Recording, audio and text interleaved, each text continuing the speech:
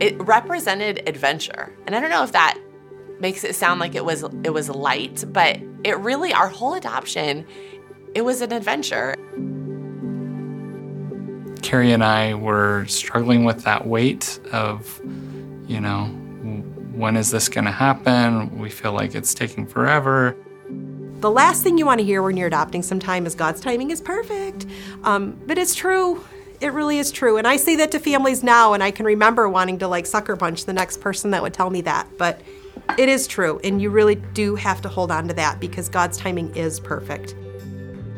You always remember where you're standing, I don't remember what I was. Some people remember what they're wearing. I don't remember that, but I do remember, just feeling like, oh my goodness, this is it. It's like finding out when you're pregnant or finding out when any big news in your life. It's like, it's going to happen. You're listening to Together by AGCI. I'm Maddie Salvati. Those were just snippets of the incredibly moving conversations we got to have with some of our staff members at AGCI about a period in the adoption process often referred to as the wait. Before I started my position at AGCI, when I thought of adoption, I thought of gotcha days, financial miracles, and families united for the first time ever. While all of these things play a beautifully significant role in the process, I never really considered the heaviness and the excitement behind the wait, or the time period of waiting to be matched with a child.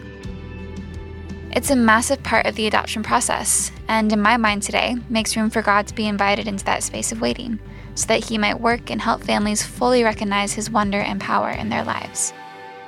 Today, I'm so excited to have our Director of Adoption, Julie Selwasser, our Executive Vice President, Nate Dawson, and International Adoption Specialists, Sue Harkema and Connie Cummings, talk about their own adoption experiences with the wait. It's incredible to hear how this specific part of the adoption process, while hard and sometimes daunting for each of them, turned into a singular moment of joy when they heard they were matched with their children. Let's start with AGCI's Director of Adoption, Julie, who waited for her daughter, Charlie. For me, it represented adventure. And I don't know if that makes it sound like it was light, but it really, our whole adoption, it was an adventure. And that's how we viewed each obstacle. So when we were waiting 13 months, of course we were anxious because of our family's timeline of how we were planning out our year. And of course, we're excited to meet this little one that we've been dreaming about. But when I was placed, it was just yes, this is the next step. This is so fun. We knew we were going to bring home a child. It was just a matter of when. I was at work, and I got a call from our caseworkers. And at that point in time, every Monday, I knew that that was the best possible day that I would hear that we were placed, because there's a committee in Columbia, and they're the ones that make a decision on making placements for families. And so every Monday, I would wear my adoption shirt. It was the shirt that we made for our for a fundraiser, and I loved it. But I made that decision when our caseworker had said we'd probably be placed in 2 to 3 months. So I'm thinking, okay, this will be something fun because it could happen today. Well, at that point, it was 13 months later, and I'm still mostly wearing my adoption shirt every Monday because I felt like I had made that commitment. So at that point in time, when it goes from 2 to 3 months as a possible timeline to now 13 months, your level of expectation kind of decreases. I was wearing my shirt, and I got a call from my caseworker, and she was the one who was able just to share about the fact that Charlie Milagros, whose name at that time, it means miracles, and that's still part of her name, but little Milagros, we were placed with her, and it was an official match. At that point, that's when you kind of enter into getting to know who she is and understanding a little bit about her medical background, but it was so fun. That was the last Monday I had to wear my adoption shirt, but I still own it and love it. Here's AGCI's Executive Vice President, Nate Dawson, who waited for his daughter, Elsa.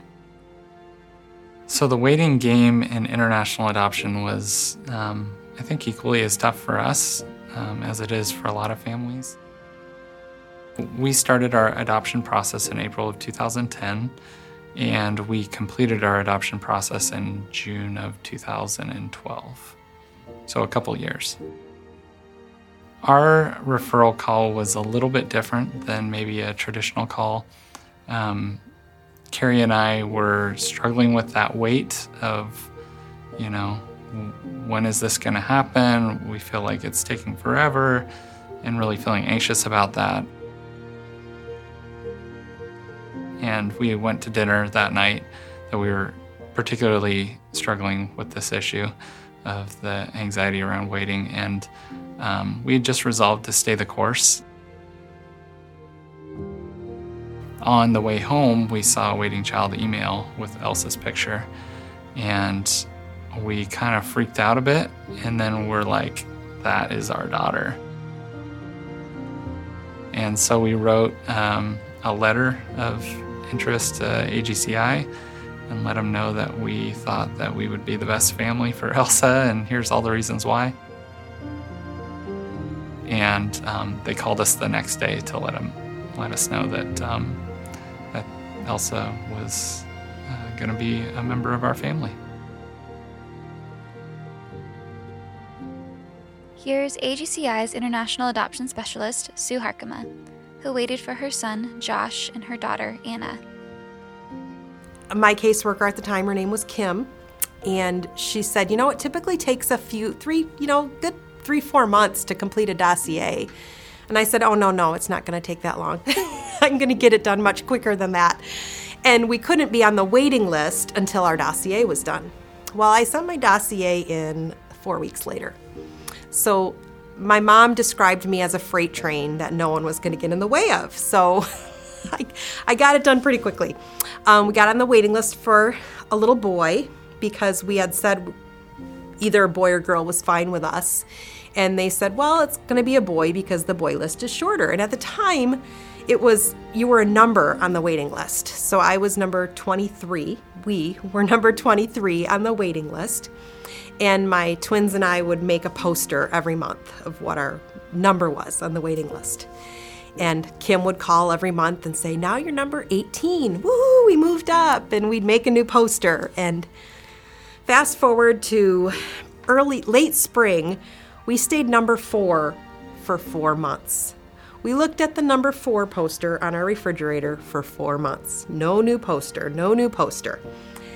Driving home from the beach one day, I can tell you exactly where I was on the road when the phone rang.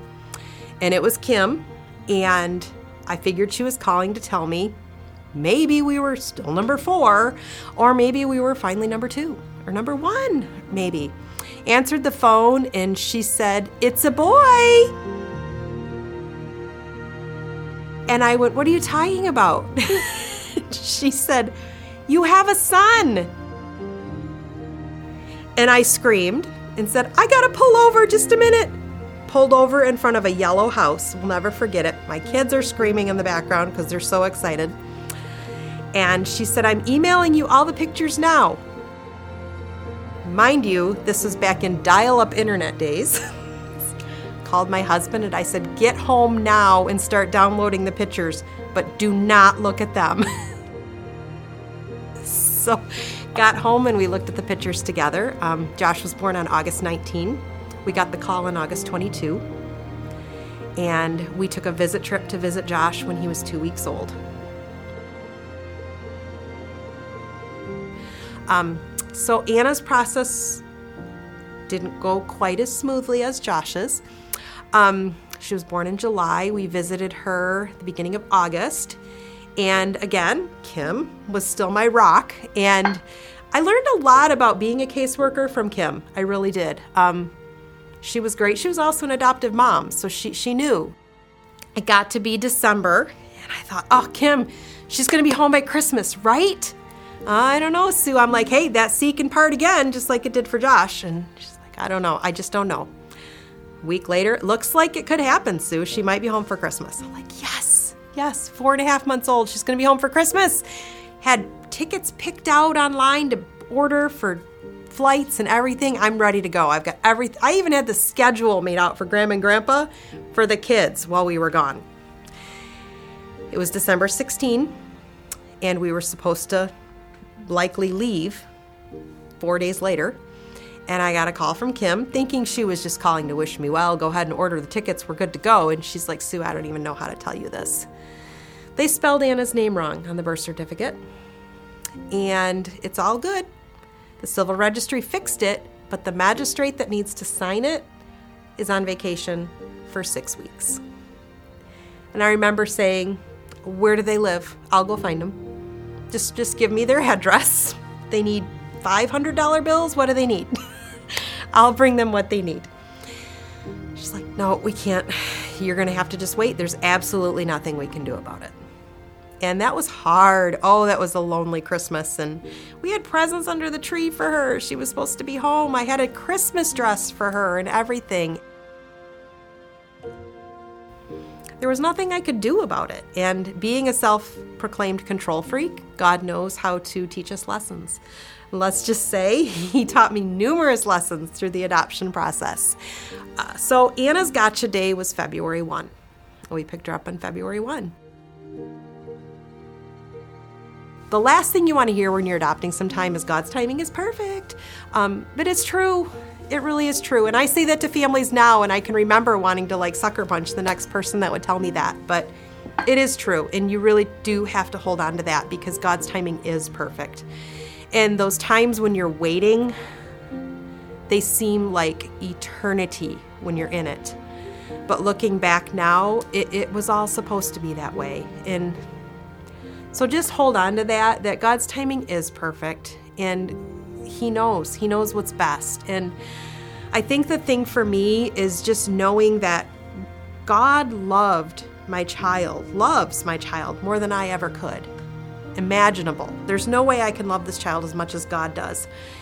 And I just had to know that while I wasn't there to care for the child, God had it under control. God had it taken care of. And I had to believe in that. And here's AGCI's International Adoption Specialist, Connie Cummings, who is not only an adoptive parent to her daughter Jasmine, but who is also an adoptee herself.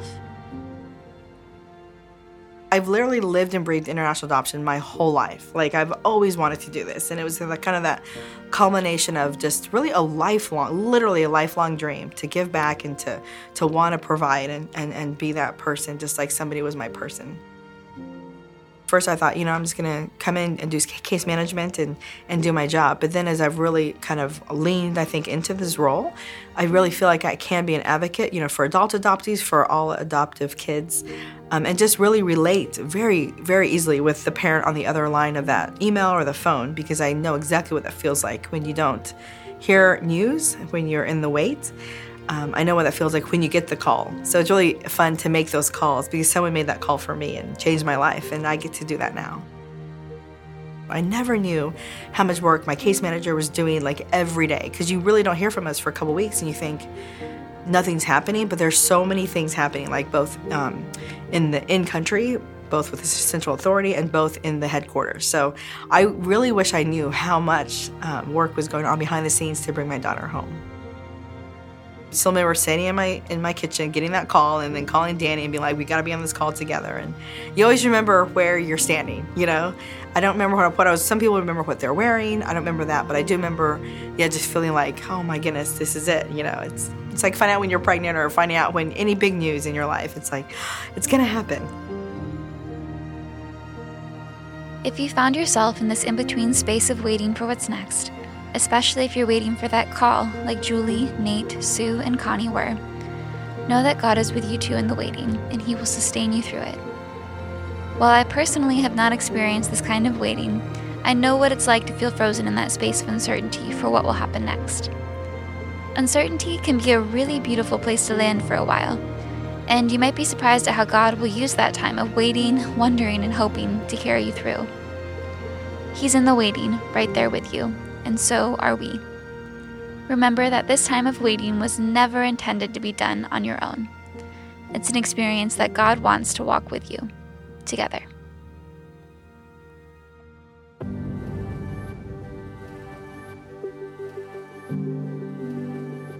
Thank you so much for tuning in, everybody. If this episode struck a chord with you, we'd love to hear from you. with any of your own stories, questions, or comments.